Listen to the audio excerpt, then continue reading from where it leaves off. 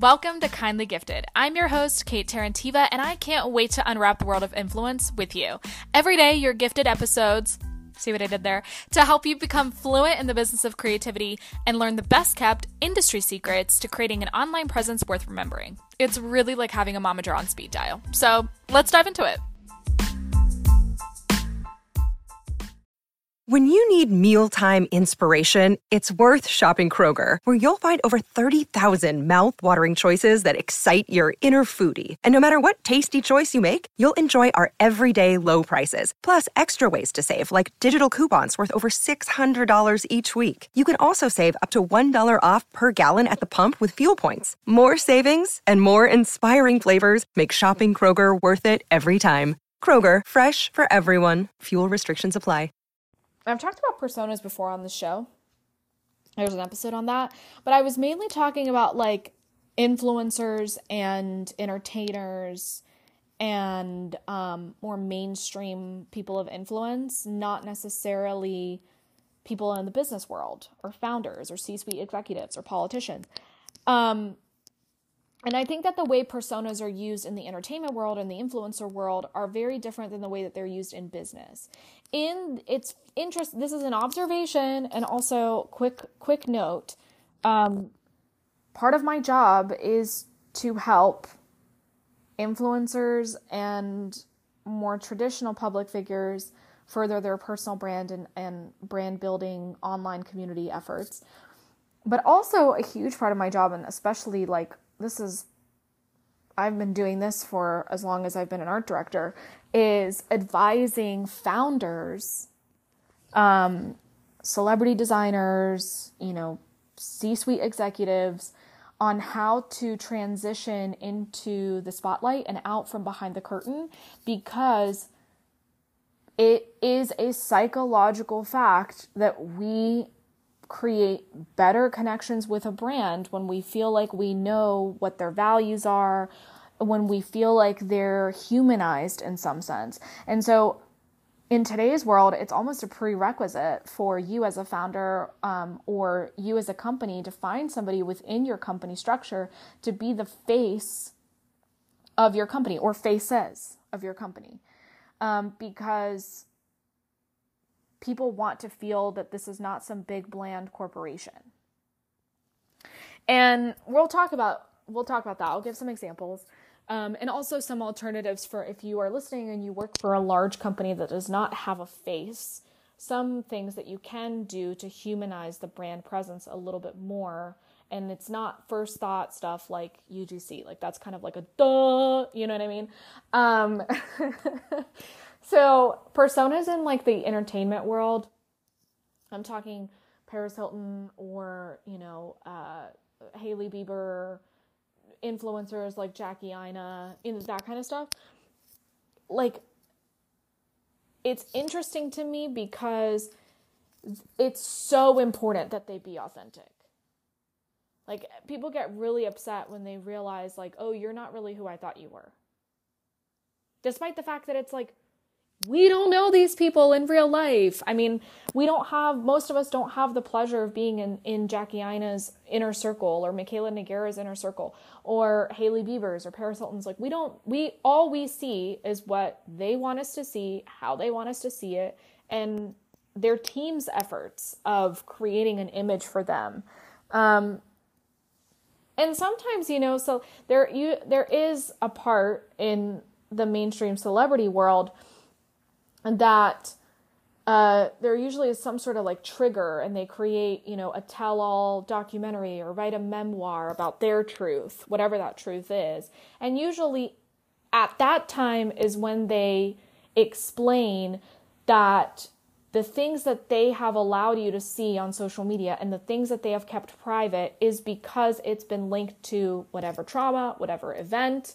And this was them coming online or being in the public eye and acting the way they acted, whether good or bad, was to create some sort of boundaries between, us as their fans and them as a public figure and their privacy.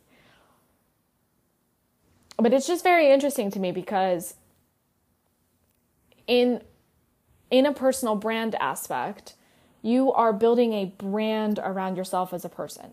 You're not humanizing your brand. You know, for example, in a structure like politics or a corporate company structure, Instagram, TikTok, you know, Amazon, McDonald's, like most of the times these companies are humanizing their brand. The brand is already built. Now they need to like create emotional connections with their audiences. So they're going to go and try to find, you know, like somebody within the company who can be a recognizable face, who can create connections with the target audience, right? With a personal brand, a public figure, an influencer, you are building a brand around who you already are as a person. You're using product marketing principles that traditional companies use in order to market yourself as a person, as a product. So because you immediately create human connections with people out the gate, you as the human is the product, right? Authenticity and your morals, values matter a lot. And I would argue a lot more than they do if, you know, I selected a face to represent all of McDonald's, you know? Though that person's role is strictly bottling up everything that is the company and creating a persona that relates to the target audience in order to further, you know, their visibility within a certain target audience group to make revenue, okay? But I think it's very interesting how people place a lot more, it's way more important for people, for personal brands, public figures, influencers, humans, when building a brand around themselves to ensure that it is done incredibly authentically. Otherwise, it backfires. We saw this with Hailey Bieber. And every single time when this happens, the celebrity is always like, or the influencer is always like, they don't really know who I actually am, which is true. However, the audience members automatically feel like they know who you are because you are a human being by default. You're not a logo. So it's kind of interesting, the dynamic. But anyways, when it comes to business, people like don't place those same expectations on somebody who's the face of a company. I think people are like, yeah, okay, we get it. We get what's going on here. Like, this is part of a marketing tactic. We totally get that. However, it adds so much more if the person who is the face of the company that they are exposed to on social media is actually very genuine and delivers the brand ethos in a very authentic way. And I'm going to give some examples. So with the prospective TikTok ban, it has forced TikTok CEO Shou Chew to come into the public eye. He already has his own personal TikTok presence. I'm pretty sure that's like, hello, like why wouldn't you if you work for a social media company? But he created only 2 videos on the official TikTok brand page. Only 2. And already he was being called Daddy TikTok. Granted, there is a nuanced circumstance in the fact that like this man is fighting for the rights of like 150 million Americans, and him being, you know, Singaporean. And also like there are some more, you know, difficult circumstances at hand here that have contributed to people's compassion for him. Furthermore, the congressional hearing has allowed him to showcase how he behaves. Like, it's really easy to fake a persona in like 30 seconds, but it's hard to fake it for 5 hours straight. Okay. So I think people have like established that, okay, yeah, we don't know who this man actually is in real life. Like, most of us have not met him, but we can deduce based on how he behaved in the congressional hearing that like, that's probably who he is. Right. So it's very interesting that he has gained a lot of positive public perception, despite the fact that like we don't 100% know everything about how TikTok works, right? It's still a social media app. It's still a business. It's still a corporation. But despite people knowing that, they feel more connected to Shou Chu. And he is, in a way, I personally believe, and this is my prediction, that this is not the last we'll see of him, no matter what Congress ultimately decides to do with TikTok. Like, I think this has shown ByteDance and their overall corporate structure that he is a very powerful tool when it comes to the public as well. Personally, I felt from the videos I saw from him that he came off very much like, first of all, it embodied what I expected from TikTok. Like, it was filmed on a phone. It wasn't the highest, most produced quality. It felt like a FaceTime with your uncle who works in tech. I loved that. He was also very casual. Like, you know, he was in like a hoodie or I think another video, it was like a super casual sweater. Very lively, very bouncy, lots of energy. Seems like just like a regular person. Who also happens to be the CEO of a huge, giant company. But he seemed very genuine. The interesting part to me, and this is the observation I'll make, and I'm not trying to start like a battle between these two people, but it's just compare contrast moment. Adam Mosseri, who is the head of Instagram, who is also arguably the face of Instagram, has been positioned as such since 2020. And yet the response, nowhere near the same. Again, I understand that there are nuances here with the potential TikTok ban and blah, blah, blah. However, Adam is also not unfamiliar to testifying before Congress.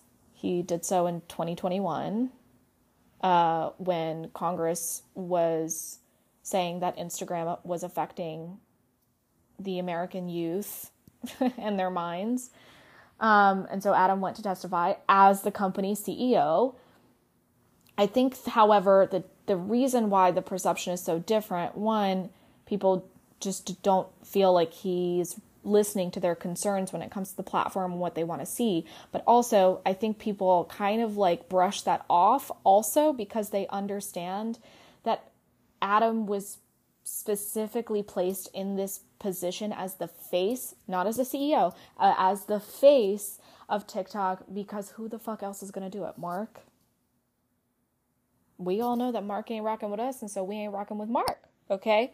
And they did, I would argue from like a marketing perspective, strictly as a marketing perspective, they did a really good job in positioning him as this like, you know, relatable, like kind of like, you know, this is how it's going, and this is what, and I think it worked really well, like during the peak of the pandemic, because there wasn't really any other company that was doing that to the same extent. And we hadn't seen that before from social media companies. I mean, you know, Tom from MySpace and whoever the guy was from Tumblr, but like it wasn't to the same extent. Where he was like sending us regular updates and it felt kind of like we were on a Zoom call with him. But then it just evolved into something that personally, it's like so, to me, it feels so highly produced and everything is so perfectly imperfect and curated, very in line with Instagram's ethos, to be very honest with you. But now I think people just see Adam as like the talking head. But at the end of the day, he reports to Mark. Like that's who has final call. So I think people realize that and don't really take seriously any of these like updates or any of these things that he comes to tell us, because people are like, well, we're probably not going to like it, one, and two, you're probably not going to do about it because it's not like this is final say for you. Like there's somebody above you who has final say anyway. But I thought it was just very interesting to note the difference between how the public perceives him. So if you don't believe me, you can go in the comments and look between how they are, the differences between how people perceive them. But it is very important in today's world to have a face for your company. For example, Dr. Miami, great one. Is he necessarily like, you know, swimming in people coming to him like for BBLs? I don't know.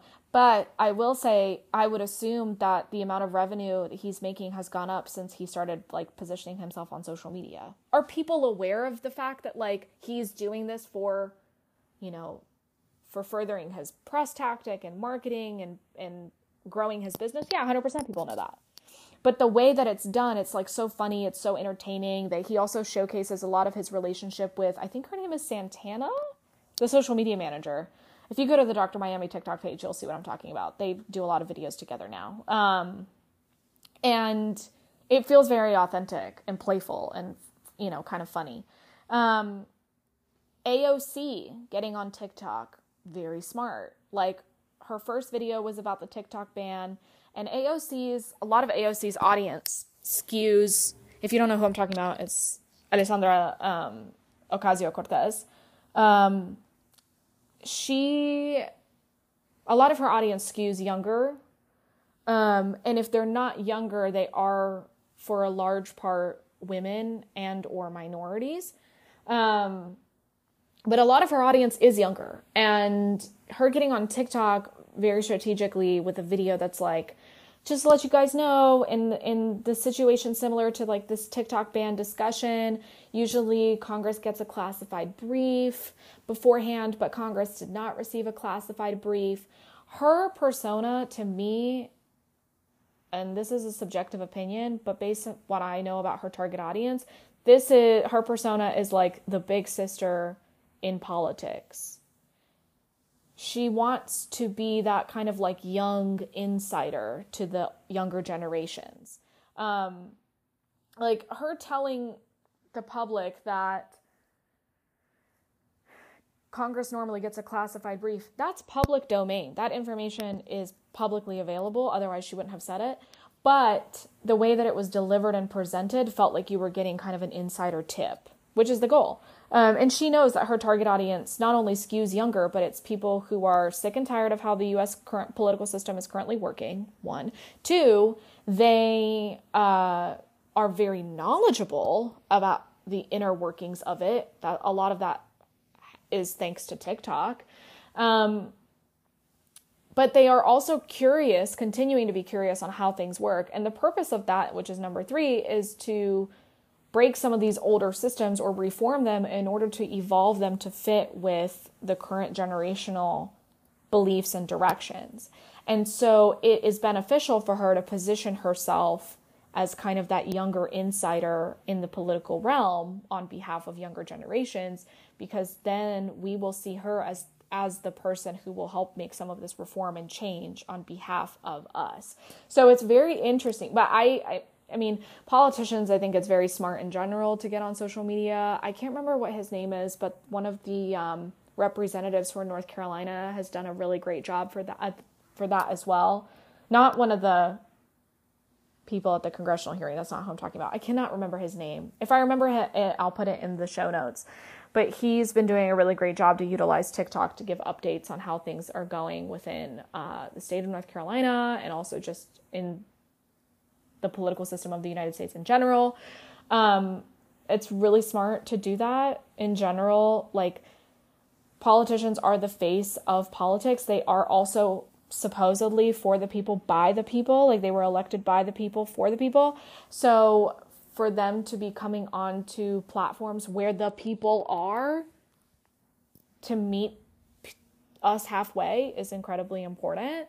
But those types of personas it's very evident from the get-go that like these personas have an agenda, right? They're campaigning, so they want votes. They, Shochu coming on TikTok and asking people to give feedback on what they think of the platform and how it has changed their lives or helped them. That is for the purpose of showcasing that in his argument for why TikTok shouldn't be banned. People are very aware of that, but it's more so about the delivery and like how it comes across. Is it coming across authentic to you? What do you feel in your gut when you see a politician, a business person, somebody representing a company talking to you about their agenda or about their struggles or about whatever is going on within the company structure? There are some companies, and this is the final thing I'll say, that do not have a face and have chosen not to have a face of their company. Something like McDonald's, for example, or Tiffany's. And in those situations, that's where you have brand ambassadors come in. That's why influencer partnerships or celebrity partnerships happen, is because then that celebrity or influencer becomes kind of like the face of the brand, even if it's for a short contractual period. Great example is Famous Orders by McDonald's. Another good example is Martha Stewart of Liquid Death. Even though Liquid Death's CEO Mike Cesario has like been positioned in media as like the face of the brand, but I don't think he has his own social media presence much.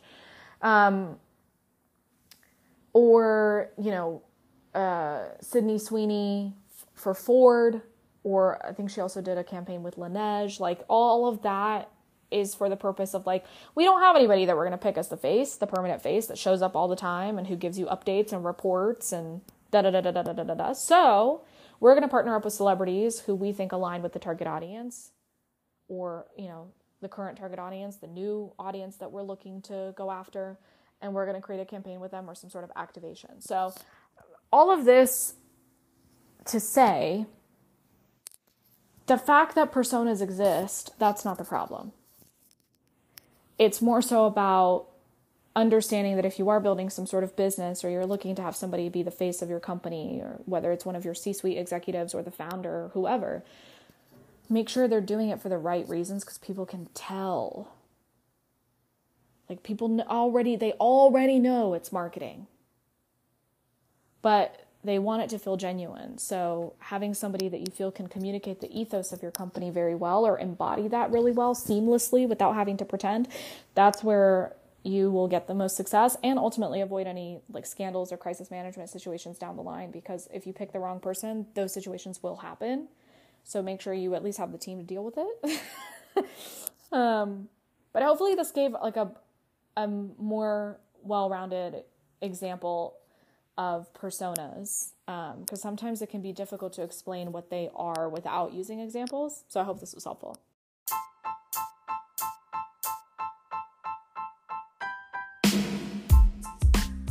Thanks for tuning in to Kindly Gifted. To support the podcast, please leave a review, share with your friends, and don't forget to subscribe.